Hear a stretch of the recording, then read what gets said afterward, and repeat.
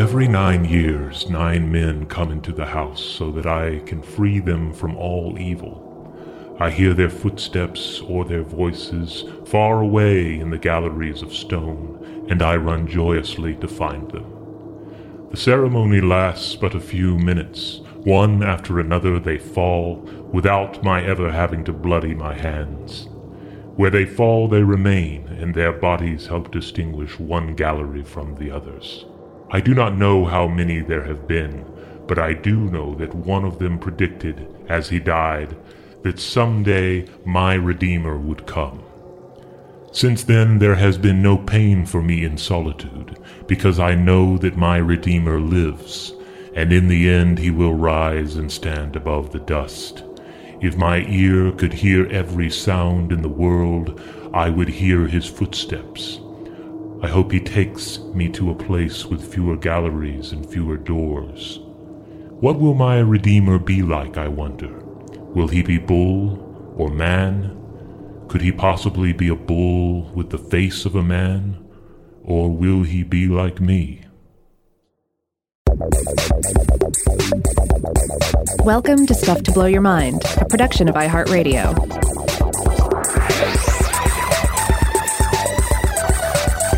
Hey, welcome to Stuff to Blow Your Mind. My name is Robert Lamb. And I'm Joe McCormick, and it's been a long time coming. We finally enter the labyrinth of the Minotaur. That's right. We're going to try and leave some string behind us as we go through these episodes so that you can find your way back out again.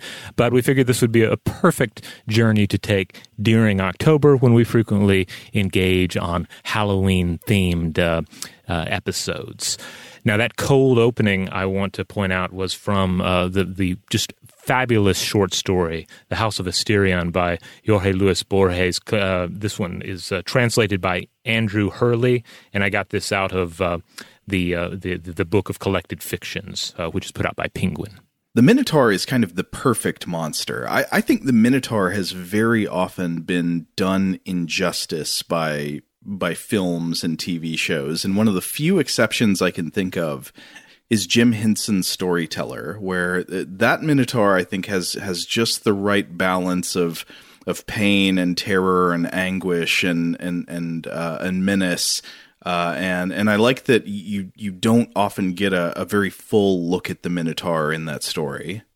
Yeah, they do. The Henson team does a fabulous job presenting just the physicality of the Minotaur, but then also the Minotaur is written and performed in such a way that he is this true hybrid. You know, he's not just beast, but he is also a human as well. You know, there's this juxtaposition in his being. He stands across this threshold because we find him both terrifying and tragic. You know, we fear the Minotaur even as we empathize with it, and even as just an adversary in the myth. It is supposed to combine brute strength and savagery, but also with this cunning, predatory nature. That story by Jorge Luis Borges is quite good because it captures the pity and the pathos that we should feel for him, but it does it in an ironic way. It's like that you feel pity for the Minotaur because he's deluded. Like he has a very his vision of his role in the culture is very confused. Like he believes at one point, he says he gets out of his labyrinth and he wanders around in the streets, and he says the people are afraid of him, but he believes it's because they recognize his royal blood, and they're like, oh, here is the powerful descendant of the queen. We must defer. But of course, the implication once you get to the end of the story and realize that it's about the Minotaur is that I guess they were looking at his horns. Yes. Yeah. This is as perfect a short story as I can think of, and it is about really about the perfect monster. And Borges, of course, totally. Borges was obsessed by labyrinths and the like. So this is the perfect myth for him to consider. And indeed, the labyrinth is essential to understanding the Minotaur. If you take the Minotaur out of the labyrinth, as so many works of fiction and films and games do. And all you have is like a pretty cool beast man, but just a beast man. For the myths to work, for the monster to have its true terror and all of these other emotions we're attributing to it, he has to reside within this maze, within this artificial habitat that is seemingly designed to confuse us. Yeah, in a way, I think it's almost a mistake to have made the Minotaur into less of a unique sort of proper noun type monster and more into a species of monster that you might encounter in Dungeons and Dragons or something like that, because it really does. It takes him out of his proper context. Right. And we'll come back to Dungeons and Dragons in a bit, because I think there are cases where it can be, where there has been some correction applied. But for the most part, yeah, you make the Minotaur into just a species, and you mostly just have a beast man. The setting is key. And in fact, as Borges pointed out in another work, The Book of Imaginary Beings, this is also from translation by Hurley, quote, "Indeed, the image of the labyrinth and the image of the Minotaur seem to go together. It is fitting that at the center of a monstrous house there should live a monstrous inhabitant." I agree, and I think another uniting theme here is confusion, because what is the thing that makes the hybrid scary? It's that it is a perversion, it is a confusion of nature, and what makes the labyrinth scary? This is the more classic maze understanding of the labyrinth rather than the unidirectional labyrinth. We can get into those distinctions in a bit, but the terror there is also a confusion. It's having the stability of nature and of direction taken out from under you. You are unmoored when dealing with the Minotaur because you don't know which way is which, and you don't know what kind of beast this is. Yeah, and in many ways, this basic idea reverberates through a lot of our horror fiction. I mean, a haunted house has a ghost in it, like that's how it works. So Leatherface lives in the Crazy Chainsaw House, and right. So many Leatherface Takes Manhattan would not work. Right. Freddy Krueger occupies the realm of dreams. And even Jason is a creature of Crystal Lake, right? He's a creature of the woods, of this environment that is foreign to the various teenagers and what have you that are visiting it. I guess that is one reason Jason Takes Manhattan is so funny, is because it doesn't make any sense whatsoever out of his context. And you actually see that in the tone of the movie, because in Jason Takes Manhattan, when he's walking around Times Square, the movie at that point transitions to become a full comedy, like on-purpose comedy with jokes, where he just lifts his mask up at the punks and scares them, and everybody's now, and the kids are saying, like, there's a maniac chasing us, and the waitress at the diner is like, welcome to New York. I never thought of this before, but I'm now assuming that movie came out after Crocodile Dundee, right? Probably. Oh, yeah, it's Crocodile Dundee, but he's Jason. Yeah. And of course, that's another fish out of water story. But the Minotaur is very much a fish in its own waters, waters that are foreign and dark and mysterious to us. And I feel like this is the perfect metaphor for so many fears and anxieties in life. And that's another huge reason that the Minotaur myth and things that are like the Minotaur myth resonate so strongly. The idea of a realm that we're uncertain about and the things that might be in there that can harm us. I don't think we've said it so far, but we should acknowledge this is going to be a two-part series because we've wanted to do the Minotaur for years. I don't know why it took us so long to get around to it, but we're going to have 2 episodes worth of Minotaur for you. And I think maybe at first here we should just tell the myth, right? Yeah, we should just remind everybody what the story is, who the major players are here, and what happens. Now, before we get going, I do want to drive home, of course, that the Minotaur emerges from Greek myth, but as always, myths are amorphous. They change over time with different tellings, with different peoples and cultures. Stories merge together, stories split apart, stories are finally recorded and then re-recorded and translated, etc. Real history, magical thinking, and many other factors come into the creation of a myth, and the Minotaur is no exception. That's right. And this is one thing we talked about when we did the Medusa episodes earlier this year, that I find often today, like, kids are really insistent on knowing what canon is, like what is technically canon and what is not canon. I think that's a product of modern myth making, like Star Wars and stuff, where you've got ideas of intellectual property and like one artist or owner's control over what technically really happens in this mythical universe. That's not how ancient myths are. Ancient myths are, there's a million different versions of them, especially with like, ones where we have a lot of different sources over hundreds of years, like the Greek myths. You've got sources that go back to a couple of centuries BC, and you've got sources going way up into some of our fullest sources are from the earliest century CE. And so you end up with tons of different variations, and there's no way to pick one and say, oh, this is the real version of the myth. Yeah. And I feel like it would be healthier for us if we approached things like Star Wars in that way. I've thought about this a little bit because I've been thinking way too much about Star Wars this year. But yeah, I feel like the Clone Wars, for instance, this is a mythic event, and you're going to have various tellings and retellings of it, and there will continue to be tellings and retellings of it, and the thing itself is going to ultimately be shapeless and unformed at the center. The fixed canon is a product of a society that operates largely on the basis of fixed recorded media and has a like capitalist conception of intellectual property. I think those things are just death to mythology. Mm-hmm. You got to let it breathe. Yeah, and certainly you see, even with films and whatnot, you see that energy there in the fandom and people that follow. We all want to have our own interpretations of what happened, alternate interpretations. There's this yearning for these interpretations, for fan fictions, for additional fleshings out of mysteries, and I think that's basically the same sort of energy that you would see go into the deviation and the recreation of myths over time. Now, having said all that, I guess we should also try to identify, though, what are the main sources we would be looking at for the closest thing to a canonical version of the myth. I guess the closest thing to canonical would be the version of the myth that most people know. Right, and a lot of the modern understanding of the Minotaur story, like as with many other myths, comes down to Ovid's Metamorphosis. Yeah. And so that was one of the key areas we turn to here. As always, I pick up Carol Rose's books of monsters and fairies because she did such a fabulous job, basically, nailing down the essential myths, that sort of thing. But certainly what we're about to roll out here is not the canon, but it is maybe as close to the canon as we can sort of agree on for the purposes of moving forward. Yeah. I just want to mention another major source on this, I think, would be Pseudo-Apollodorus.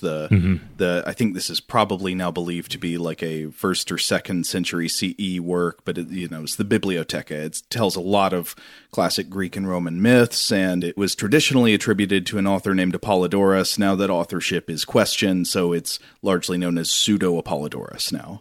Ask your doctors about Pseudo-Apollodorus. Okay, but what's the story? Okay, all right, so here we go. On the Isle of Crete, there is a king who, like most kings, desires above all else to ensure and extend his reign. And as he lives in a world ruled by the gods and is himself not entirely without divine blood, he seeks their support. Now, given that Crete is surrounded on all sides by the sea, it makes sense to reach out to Poseidon. Oof, getting into bad company there. Yeah, but kings, they are vain, and they see themselves as powerful enough to stand beside such deities. So he asks the sea god to deliver up a sign of his divine right to rule, as well as a proper beast of sacrifice.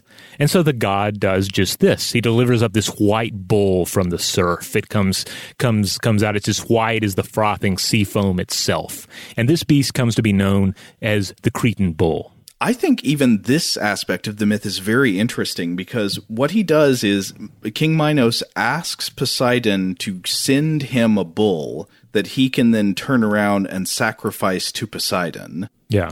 So he wouldn't even really be giving of himself. He'd just be sort of returning the favor in a way. Well, I guess it does kind of remind me of like the gesture of, say, you visit somebody's house for dinner and you bring a bottle of wine, and then the expectation is kind of like, though that bottle of wine will then be opened and shared with the guests. Okay, I can see that. The analogy I was thinking of was checking the ball in a game of basketball where you've only got one goal. Check the ball? Yeah, you check the ball. You no, like when you never played half-court basketball where you get to when possession changes, you check the ball. You throw it to the other team, you say check, and then they throw the ball back to you. It is a sign that possession has changed. Okay, I'll take your word for it. Okay. So the Cretan bull is fabulous, is beautiful, and factors into some other myths as well. But so splendid is this beast, and so self-interested is King Minos, that he decides to keep this trophy for himself, and instead to offer up the blood sacrifice of a mortal bull, so that Poseidon, will still be pleased.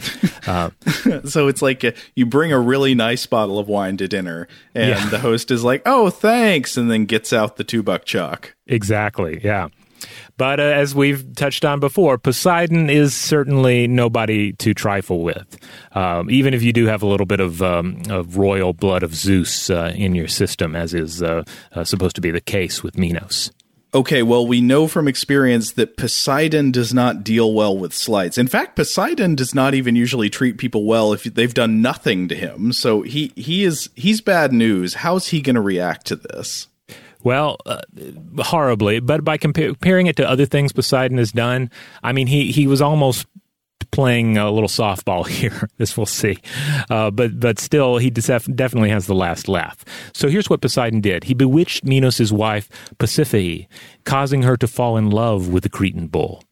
So she ends up longing to be one with this beast, and she convinces the master artificer Daedalus, who was then residing in Crete, to craft for her this mechanical bovine likeness that would enable her to then mate with the bull. Yes, so Poseidon bewitches Pasiphae, says, "You're going to fall in love with this bull." She does. She gets Daedalus to build her a robot bull so she can get inside it and have sex with the white bull.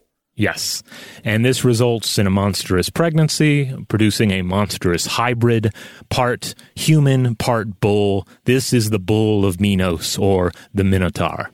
Also known as Asterion. Yes, and certainly that gets back to the title of that Borges story, The House of Asterion. Now, the exact form of the Minotaur was not always well defined. The A.S. Klein translation of the Metamorphosis describes a, quote, strange hybrid creature, a twin form of bull and man. And Borges is actually, in that passage that I read, he's alluding to this a little bit, the idea that sometimes there is this idea that maybe the Minotaur is more like the face of a man on the body of a bull rather than the reverse. So now we have the Minotaur, and it's easy to sort of overlook how strange this creature is and exactly like what its mixed lineage means, because this is a monster of two worlds yet none. It's a product of Minos' blasphemy, Poseidon's wrath, Pasiphae's lust. It was an unnatural being, and yet it also was sacred. Minos could not simply just kill it and slaughter it or cast it out back into the sea, where its father, the bull, came from. So instead, he chooses to hide it away. And luckily, he had in his employ just the right man to design a most elegant hiding place. I want to read here from the Metamorphoses, the Garth and Dryden translation that talks about this part. So Ovid writes, "When Minos, willing to conceal the shame that sprung from the reports of tattling fame, resolves a dark enclosure to provide, and far from sight the two-formed creature hide. Great Daedalus of Athens was the man that made the draft and formed the wondrous plan, where rooms within themselves encircled lie, with various windings to deceive the eye.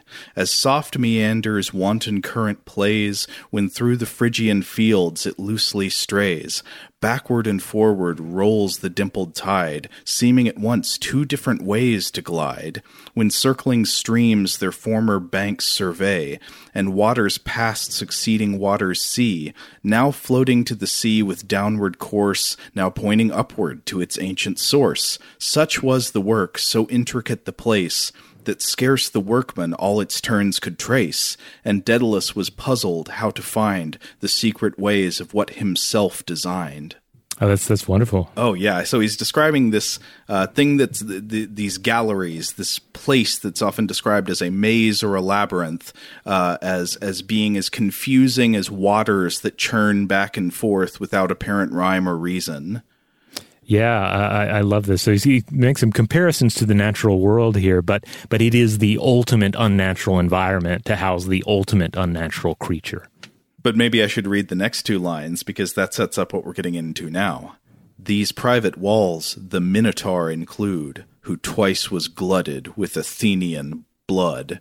That's not a good rhyme, is it? I guess that reflects how English pronunciation has changed over time. This is a very old translation. I think it's ultimately perfect, too, that Minos has this constructed, because ultimately, again, think of the Minotaur as a creature representing the shaming of Minos. It is the revenge of Poseidon. But a king doesn't really suffer shame like you or I. His awfulness is common knowledge, right? He can't just change the central vileness upon which everything spins, but he can alter the surrounding reality. He can foster confusion, misinformation. He can tear apart your faith in the ordered structure of cosmos, of society, of law or order. In short, a king builds a maze, or certainly he pays a great inventor, who is, by the way, in the case of Daedalus, fleeing his own shame, to build it for him. Yeah, and so it's kind of hard to understand exactly what it means that Daedalus, like the great craftsman, builds this maze. The other things we know of Daedalus for creating are, for example, the wings that he uses ultimately to escape the realm of King Minos. Mm-hmm. Or Minos. I know we keep saying it both ways, and we're probably just going to keep saying it both ways. I hope you're all right with that. But yeah, he makes the wings of the wax and the feathers that he and Icarus use to escape the island. That doesn't go so well for Icarus. We all know that story. But he, and he's also renowned to be, the great master craftsman who makes statues that are so lifelike it seems as if they will become quickened and walk away. Yeah. But here he has made this sort of like palace of confusion, which is ultimately some combination of prison and weapon, and it is his ultimate creation. And as Ovid points out, a creation so well designed that Daedalus himself barely escapes it, and that, of course, plays more into the myth of Icarus. But you're right. Yes, the maze of the king becomes not only a defensive ploy, but a weapon. And indeed, the Minoan maze came to feature into Minos' destructive policies. He required tributes sent each year by other lands, including Athens. And these individuals were thrown into the labyrinth, where they were then hunted through the twisted halls amid the echoing screams until they too confronted the Minotaur and were torn to bloody shreds and presumably consumed as well. Yes, so they demand tribute from Athens. Is it just from Athens, or is it from other city-states as well? I believe other city-states as well, but of course this is Athens is most central to the telling of the myth. Right, because ultimately the hero of the story, Theseus, will come from Athens. But from Athens, every 9 years they demanded 14 young people as sacrifice, 7 maidens and 7 young men, and so they would be taken away by ship to the palace of Minos, and then they would be sent into the labyrinth to meet their fate as a human sacrifice to the monster. Oh, and of course the Minotaur would eat them. I don't know if we mentioned that part. The Minotaur would devour their flesh. Yeah, yum yum. So enter Theseus. Theseus is the fated one, the fated slayer of the monster. And of course there's more to his story as well. But basically what happens is he takes the place of a tribute that is being sent to Crete. Right. He's like one of these guys who would be sacrificed. No, I'll go instead because I know what I can do. I can kill that Minotaur. Right. And of course, he is, he's a handsome prince. So what does he do? He impresses people with his charisma. He makes an ally in Ariadne, the daughter of King Minos. Right. It's often said that she falls in love with him, though I don't know if that's in every telling. So for some reason, they end up allied. Yes. And what does she do? Well, she gives him privileged information. She gives him a ball of string to unwind behind him as he travels through the labyrinth, and she tells him the various twists and turns that will lead him not out of the labyrinth, because that's what the string is for, but to the heart of the labyrinth, to the place where the Minotaur can be found. In other words, turn the hunted into the hunter. Instead of being in there just kind of lost and hunted by the Minotaur, he'll know how to get straight to the monster and kill it. And that's exactly what happens. He follows her instructions, he slays the Minotaur, and then follows the string back to the surface. He ends up eloping with the daughter of King Minos, but then ultimately abandons her.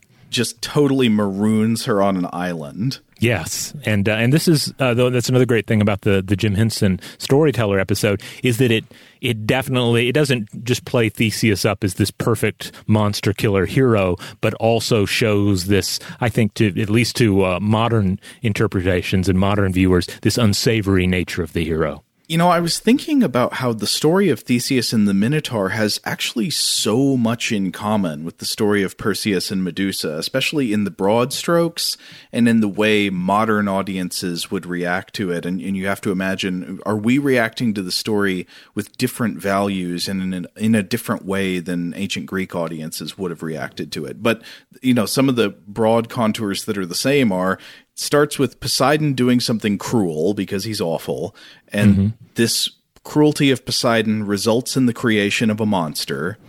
The monster ends up living in some kind of secluded underworld where it kills people, but only really when they come to its domain. There is a young hero, the son of a king of sorts. Now, in Perseus, he's actually the son of Zeus. Theseus is the son of Aegeus, the king of Athens. But either way, the son of a king hero sets out to kill the monster. He receives tools and strategies to help him from other people. Perseus gets help from Athena and Hermes, giving him tools and advice that will help him kill Medusa. Theseus gets tools and advice from Ariadne and Daedalus that will help him kill the monster. The young hero succeeds in killing the monster, then turns out, at least on a critical reading, to be an absolute jerk. Remember Perseus going around just showing the head of Medusa to random people. And then like if someone ticks him off, he'll just turn him to stone with it. You know, he's just kind of rampaging through the aisles, surrounding aisles with that thing. Yeah, and Theseus, of course, abandons Ariadne on the island. And then in the end, at least as a modern critical reader, for some reason, I in both stories end up feeling more sympathy for the monster. The monster is kind of pitiable. Yeah, there is this sense in some of the tellings that and this is also reflected in Borges' retelling, that the monster doesn't even necessarily put up much of a fight or get to put up much of a fight. He is just dispatched by our hero here. Because you have to, again, I think you have to think of the Minotaur not only as an occupant of the maze, but a part of the maze, a function of the maze, like the killing center of the maze. And via this privileged information that he gets, Theseus makes himself the center of the maze, makes himself the killing function of the Minoan maze. Oh, and by the way, I also think it's fitting that that this whole episode ends up with this tragic turn of events for Minos' daughter as well, which also feels a part somehow of Poseidon's grand design. Yeah, that makes sense. And there's more tragedy too, because when Theseus is returning home to Athens, his father Aegeus gets confused about what's happening because of the way the boat is returning, and ends up killing himself, throwing himself into the sea, and then that's how we get the name of the Aegean Sea. Yeah. So there's so many interesting themes in this story that we can get into over the next couple of episodes. It deals with, of course, this hybrid bull-human monster. Of course, it deals with human sacrifice. It deals with mazes and labyrinths. There's a lot of rich territory here. Yes, and certainly one angle on it, too, is going to be just questions of the Minoan civilization of Crete and Greek perceptions of that civilization. But I want to stress that the episode following this one will get more into that than this episode. So just stay tuned if you have a lot of nagging questions about that aspect of the myth. All right, on that note, we're going to take a quick break, but when we come back, we will venture into hell. All right, we're back. So I want to talk a bit about how the figure of the Minotaur developed after the Greco-Roman world. And one example that I've come across recently, because I think we've talked about this on the show, is that this year Rachel and I have been rereading the Divine Comedy, which has been surprisingly fun. I know, like, to modern readers, that can seem kind of weird. Oh, really? You want to get into all this stuff about, medieval Catholic theology and politics? But if you have an edition that's got really good notes filling you in on the historical context, It is actually a really fun and interesting and funny read. We've been reading from several translations. We use the Pinsky translation of the Inferno. We've been using the Gene Hollander translation of the Purgatorio and the Paradiso, but using the notes by John Ciardi. And those notes, Ciardi's notes, are fantastic. But so the Minotaur does appear in the Divine Comedy, in hell, of course. Mm-hmm. And this is in Canto 12, when Dante and his guide, the Latin poet Virgil, are descending into the seventh circle of hell. So, of course, Virgil is guiding Dante through the different realms of the afterlife to sort of educate him on what awaits after death and get him to repent and turn more fully to God. And so they're descending through hell, and Dante is witnessing all the horrors of hell. And they're going down into the seventh circle, which is reserved for people whose nature is violence. And they enter the circle by descending a fallen rock wall. And here I just want to read from the Ciardi translation.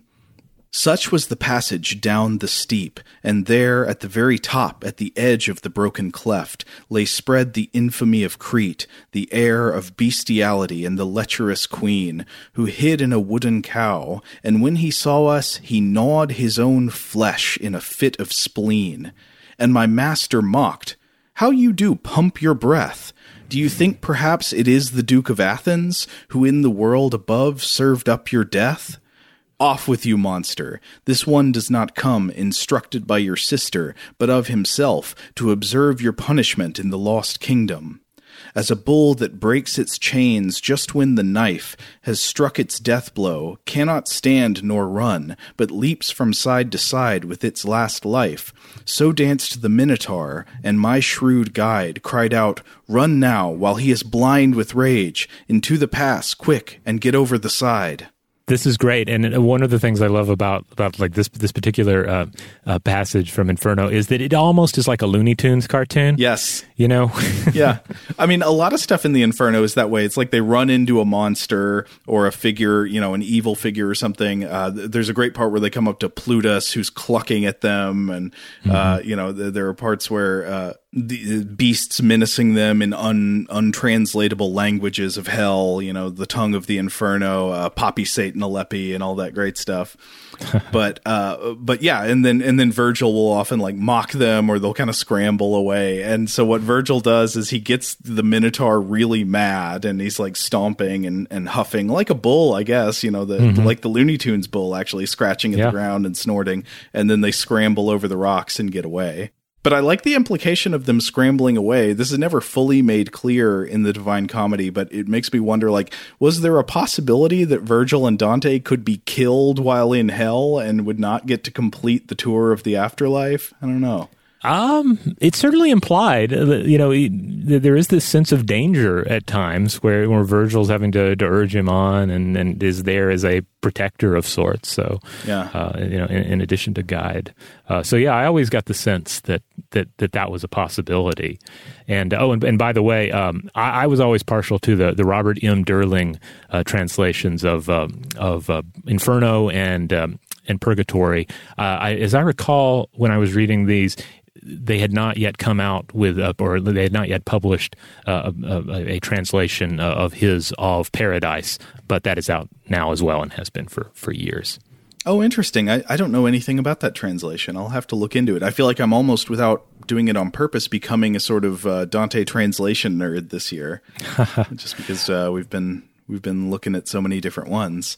I don't remember the details on that translation so much, but when I studied Dante a little bit in college, those were the editions that our teacher recommended. So that's the one we got, and I found it quite. I think earlier, without the aid of a class environment, I had tried reading some other translation, like a Penguin translation, and I didn't get as much out of it. But I really liked these editions. One thing I will say, if you want to make a go of reading the Divine Comedy, I think it is absolutely crucial to seek out one that has really good notes that helps explain everything, because these books, like, this is medieval epic poetry that is full of contemporary political and historical and, theological, mythological references. It's just crammed with culture and cultural references that you're not going to understand unless you have some background. But if you do get the background, it can become very interesting and funny watching how, again, medieval Florentine politics are projected into the afterlife. Oh, yeah. There's a lot of Dante settling old scores and picking at his enemies, and also talking about friends who, tragic things happen to, and sort of and remembering them. It's a really beautiful work, and it covers a lot of territory. Once you even emerge from just the Inferno, you'll feel like you've had a crash course in the politics and religious and just cultural world of the time.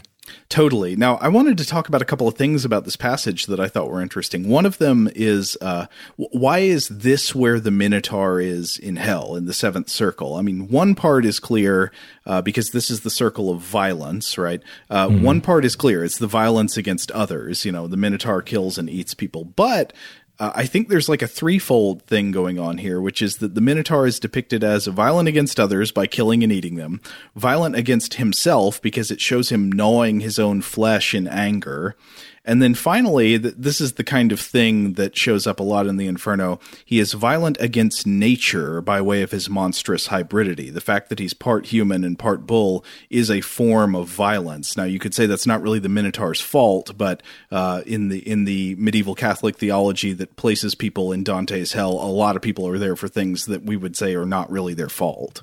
Right. But this is also, interestingly, one of the dozens, I'd say probably hundreds, of instances throughout the Divine Comedy of what I think would be called syncretism in any other context. Of course, syncretism is the blending or mixing of different religious or cultural traditions. Dante is supposedly writing Orthodox Catholic theology in fantasy form, but throughout the Divine Comedy, he takes as real all the gods and heroes and monsters of classical Greek and Roman mythology, which would have been considered satanic paganism in a way, by a lot of Christian thinkers. But it seems for Dante, Greco-Roman mythology is just sort of rolled straight up into Christianity as if they are the same thing and part of the same tradition. So hell is full of figures from Greek mythology as if they actually existed and are real figures, dealing with the ramifications of Christian salvation and stuff. Yeah, it is a rich hell that Dante creates here, full of all these mythological figures, these monsters, also demons and devils, but also people he knew, people he liked, people he hated, reviled characters from recent histories. They're all there. I just find that so interesting. If anybody out there is a Dante scholar and wants to get in touch with us about the syncretistic aspects, why was it seen as totally acceptable to just essentially take all of these classic Greco-Roman myths as basically true, except unfortunately Odysseus was not afforded Christian salvation? All right. Well, we could obviously keep going on and on about Dante, and we we will definitely come back to Dante again in the future, and maybe we should do a proper episode about Inferno as well. But let's come back to the meat here. Let's come back to the Minotaur. Okay, so maybe we should talk about labyrinths and mazes. We alluded earlier to the fact that these terms are sometimes used interchangeably, but sometimes they're used to mean very distinct and different things. Yeah, at times there's this distinction between a branching assembly of artificial paths and halls that are designed to confuse, and in some cases, these attributes are defined as a maze, not a labyrinth. And then on the other hand, there's the idea of this complex system that has but one path through it, and this is sometimes described more as a pure labyrinth. We need not get caught up too much in the terminology here because they are used interchangeably today. But this idea is rather fascinating because, first and foremost, a labyrinth or a maze is generally an artificial environment, or at least an artificial reworking of the natural environment in terms of things like hedge mazes, hedge labyrinths, etc. But in the purer sense of the word, a labyrinth or maze has no other purpose other than to confuse the individual with a complex system or to seamlessly guide them through it. So the sort of labyrinth one encounters on stones in church courtyards, for instance, there's only one way through. You don't have to make any decisions. You just follow the path, and it will lead you through a complex system and back out again. It's essentially a mindfulness exercise. Yeah, these are sometimes the terminology used is unicursive versus multicursive. So like if a labyrinth is of the unicursive type, it means there's only one path. It is very complicated, but you can only basically go one direction unless you turn around and go back the way you came from. The multicursive would be the ones where you have options about which way to turn and can reach dead ends.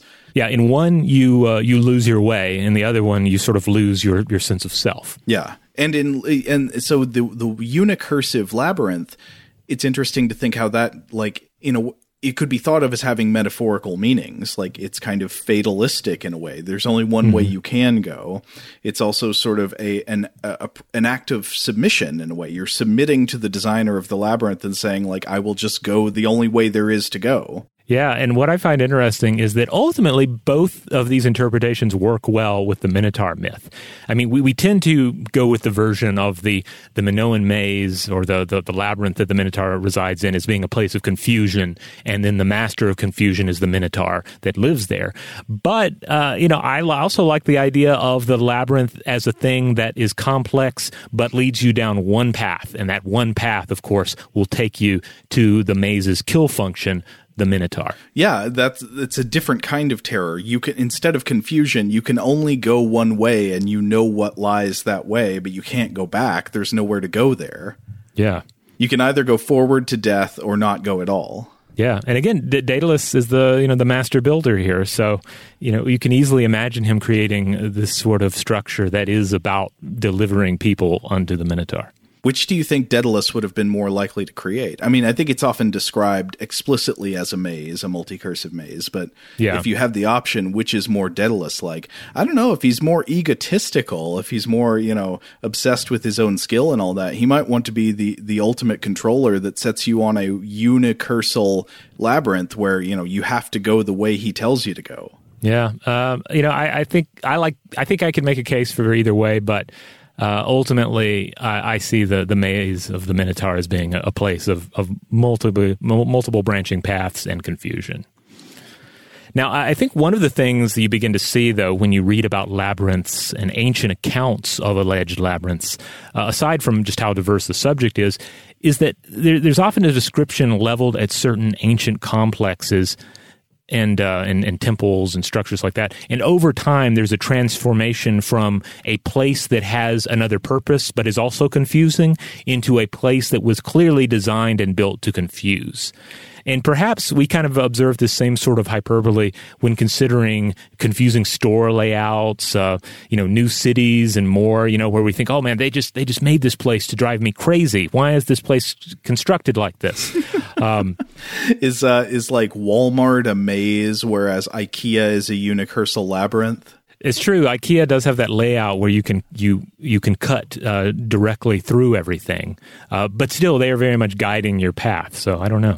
I don't have much experience with IKEA. I went there once, and I remember it being more like that. There is a Minotaur. Oh, really? They say. Oh, but it's called Flingbo with an umlaut. Probably.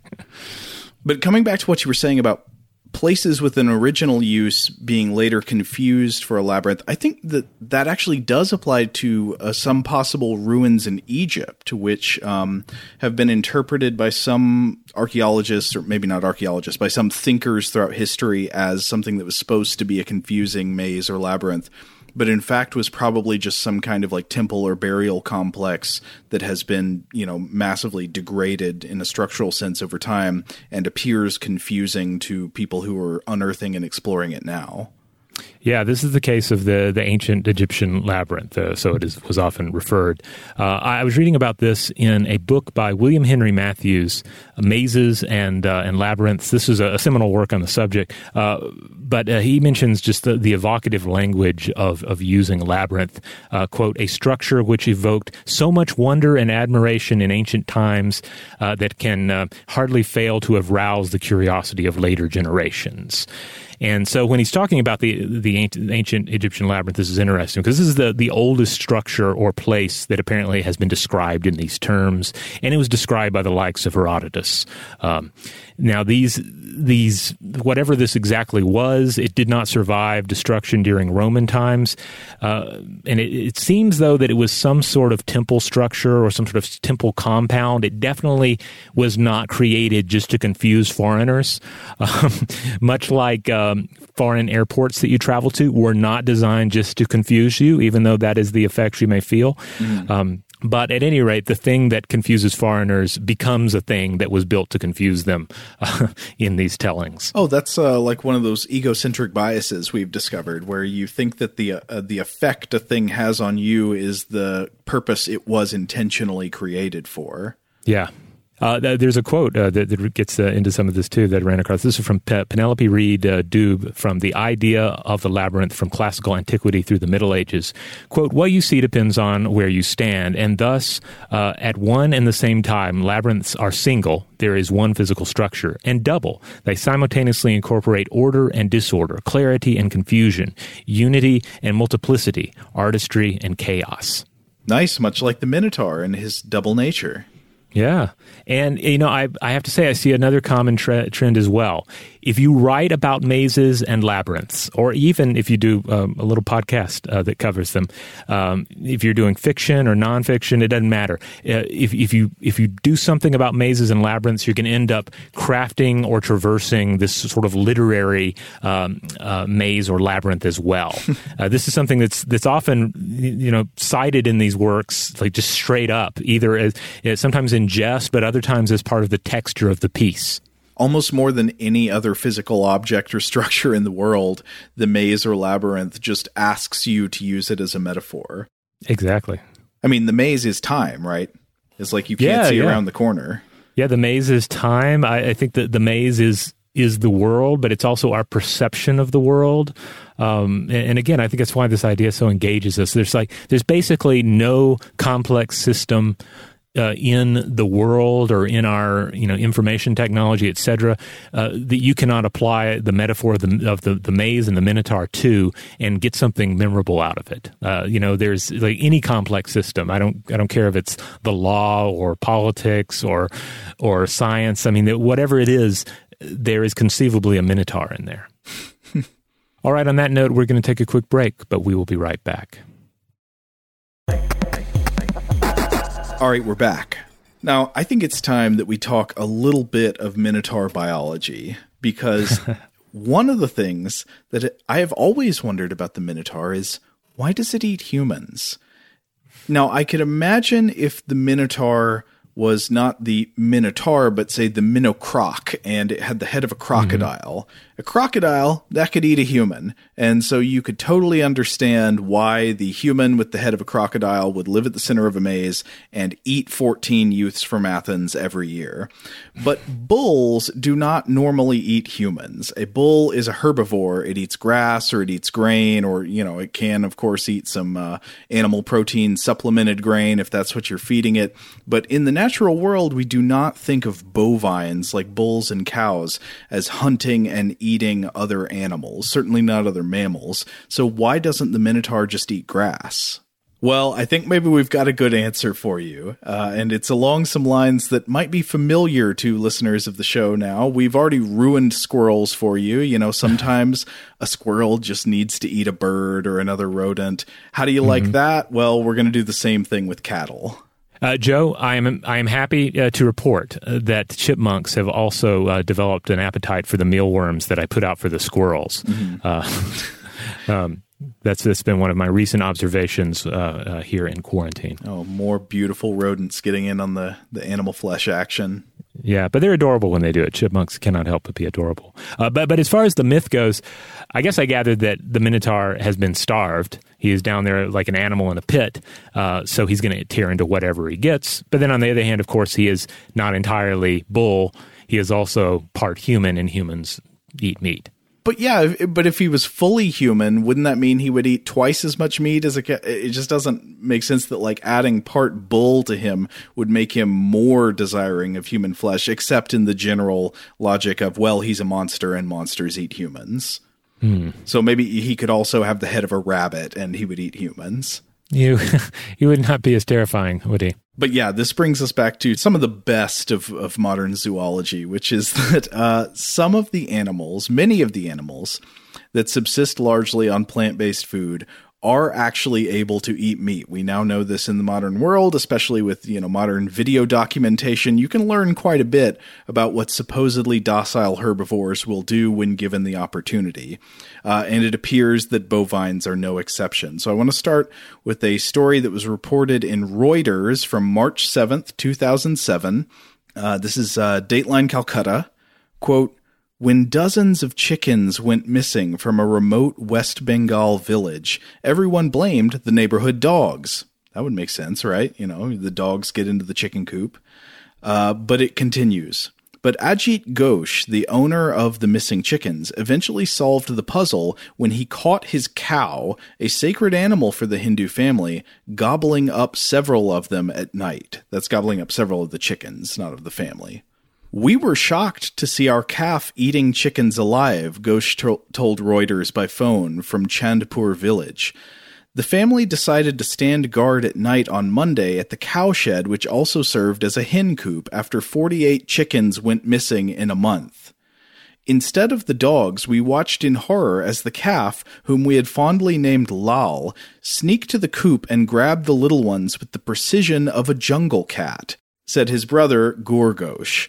And then it goes on to describe how a local television station in India went to the village to get pictures of the cow grabbing and eating a chicken. And then the article consults Mihir Satpathy, who is a district veterinary officer, who said, quote, "We think lack of vital minerals in the body is causing this behavior. We have taken a look and asked doctors to look into the case immediately. The strange behavior is possible in some exceptional cases." So it says that hundreds of villagers had come to Chandpur to watch the cow eat and sometimes eat chickens. It said that local veterinary authorities believe the cow was probably suffering from some kind of disease that made it eat these chickens, but ultimately they didn't really know.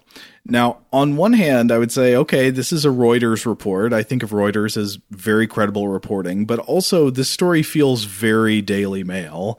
I could easily react to this and say, this is, I don't know. I don't trust this reporting, except that there's video. I don't necessarily recommend people watch it because I don't know if you are inclined to feeling bad about watching a live chicken get eaten whole by a cow. If that sounds like something that would upset you, don't check out this video. But if you're interested, look at it. It's just a chicken wanders up in front of the cow and the cow just bites it and eats its whole body.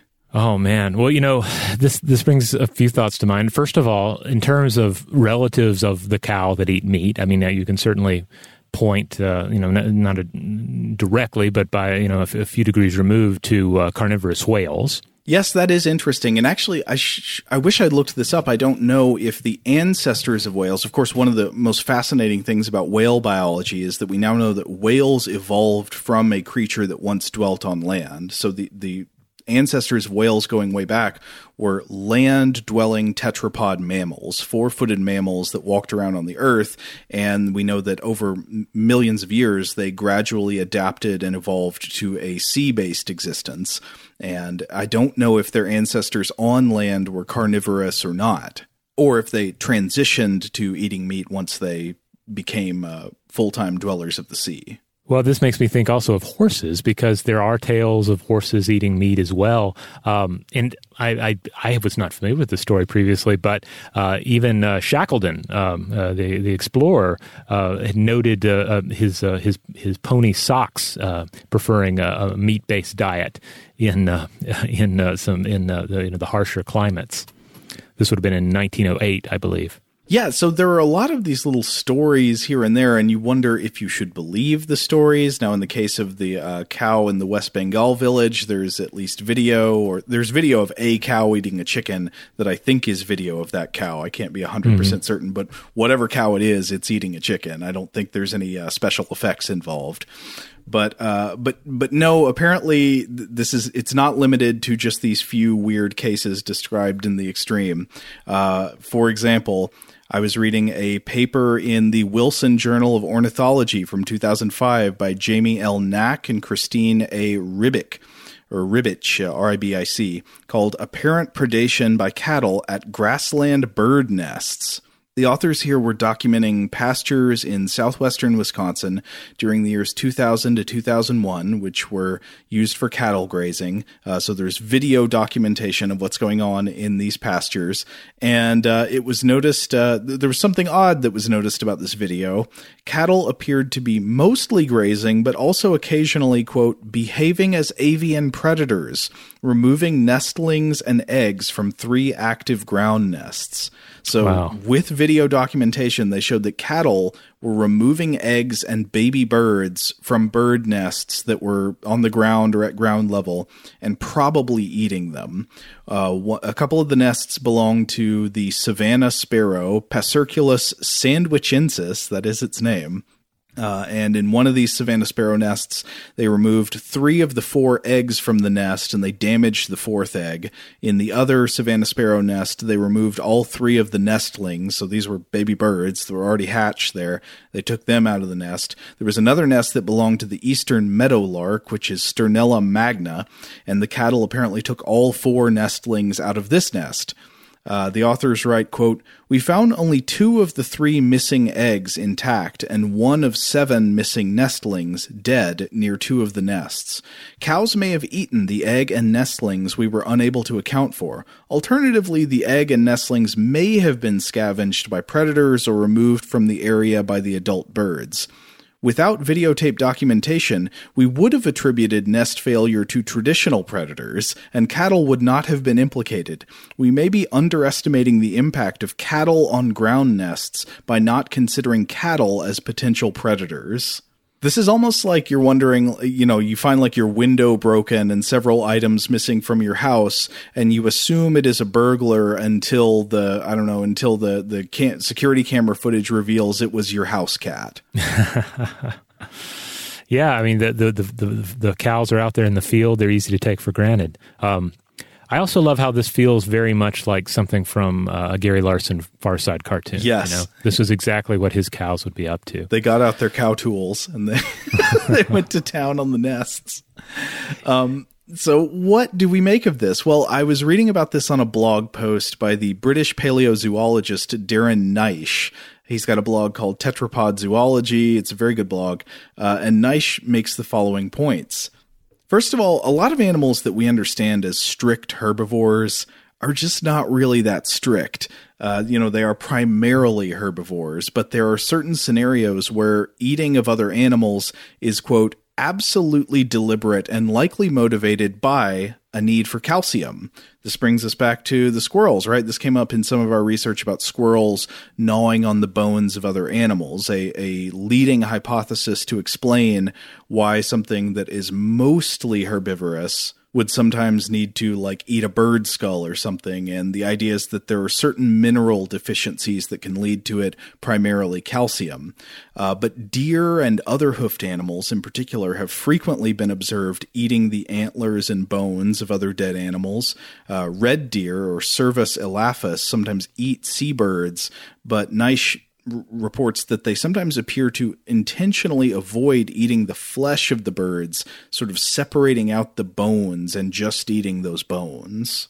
He also mentions the study that I just talked about where videotape caught domestic cattle raiding ground-level bird nests and apparently eating the birds, eating the chicks and the eggs. And Naish says, quote, this behavior is likely opportunistic, but may well be common and widespread. It is difficult to document since it mostly occurs at night and no evidence remains. I guess unless you're just randomly picking through, cow feces to see if there are bird bones in it. And then there are just a bunch of other examples. It often appears to be opportunistic. A cow is not going to chase down a human and eat it, but small defenseless animals they might just sort of be in the why not zone. Now, there are a few other reasons that animals we think of as strict herbivores might sometimes eat meat. Naish points out a study from 2000 by Beebe and Griffiths that documented how cattle drinking from water sources often accidentally ingest lots of water-dwelling life, say tadpoles. So they are eating the tadpoles, but it doesn't appear to be on purpose. They're just sort of like getting sucked into the mouth. In the same way, I think probably grazing herbivores end up eating a lot of insects without meaning to. I think a lot of carnivory by herbivores is probably just a result of not being super picky or careful while eating plants or drinking water. Right. So one option is that some herbivores deliberately eat other animals to make up for a mineral deficiency. Another option is it's just accidental. But then Naish goes on to say, quote, "But, as shown by the studies cited below, bird eating in bovids and deer may actually just be a fairly normal bit of behavior that we're only beginning to document. I also think that individuals of herbivorous species sometimes learn, quote, accidentally, that they can kill and eat other animals, and then take to this habit as and when the opportunity arises. That is, because they can, not because they need to. In fact, I'd go as far as saying that animals and other organisms likely do a lot of things simply because they can, not because their anatomy or physiology is specifically suited to that activity." So there seems to be quite possibly a role for just sort of, almost like Skinnerian kind of adaptation, right? If you just happen to eat an animal one time and it works out just fine for you, you might well learn that, like, this is a beneficial activity I never thought of doing before, but I can just keep repeating it if it seems to yield a benefit. And I think sometimes when we consider ideas like being a herbivore or a carnivore, I think the metabolic bottleneck is not nearly as likely to rule out meat as it is to rule out tough, fibrous, or chemically hostile plant matter. I mean, what you need to have a really specialized digestive system to digest, I would think, is probably more likely to be plants than to be meat. Animal flesh is relatively energy-rich and easy to digest. Yeah, I mean, we certainly see that in animals like the panda, which would have adapted over time from this more varied diet to a very particular herbivorous diet. Yeah, exactly. So, obviously different animals have differently specialized digestive systems. Those are shaped by evolution like everything else. But without being sure, I'd imagine it's probably easier for more herbivores to get down on some available meat than it would be for carnivores to try to survive on leaves. That's interesting. But this is one of those many things where you start to wonder about what undocumented observations could have occurred in the ancient world. If somebody suddenly had a cow like Lal that starts eating chickens, or somebody has a bull that starts eating, whatever kind of meat you give to it.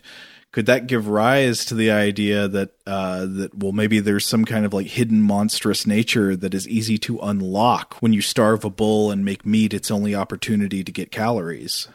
Huh. Well, I'm not as well read on this episode, but the Minotaur would not be the only Greek mythological herbivore to eat meat, specifically the meat of humans, because you also have the mares of Diomedes, the man-eating herd of horses that were one of the labors of Hercules. Right, he had to corral them or something, right?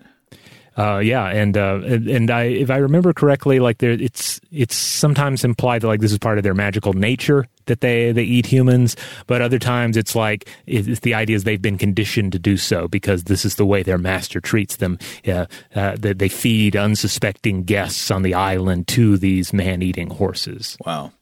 I mean, I would be surprised. I don't know, but I would be surprised if a bovine could live entirely on meat. I mean, it does have a ruminant digestive system that is in many ways specialized to eating tough plant matter. But yeah, I don't know. I mean, you could probably get by feeding a well-adapted bull or cow all kinds of strange things if you give it an acquired taste. So so it's possible something like this lies behind the horror of the Minotaur. Yeah. If Ernest Shackleton gives you some feed with some meat added to it, you want seconds.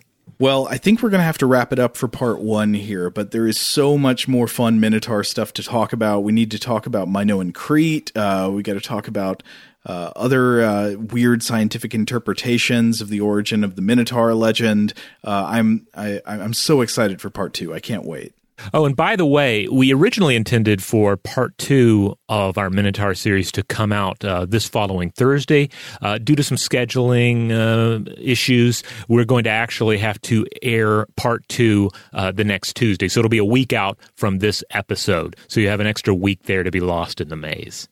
Since we're talking about myths and monsters, first of all, we have other episodes in the vault dealing with these, such as the Medusa episodes. We have episodes that deal with Daedalus in more detail. But also, if you go to stufftoblowyourmind.com, that will shoot you over to our iHeart page. And if you look over to the right there, you'll see some show links, and you'll see something that says store. Click on that. See, I'm guiding you through the labyrinth here. Okay. Click on that, and you will go to our TeePublic store. And here you'll find we actually have some monstrous shirts available. We have, of course, the All Hail the Great Basilisk shirt that relates to a monster episode. We have 2 different monstrous squirrel episodes, one with a squirrel gnawing on a bone with death in its eyes, and then we have the Skug King of Rats shirt.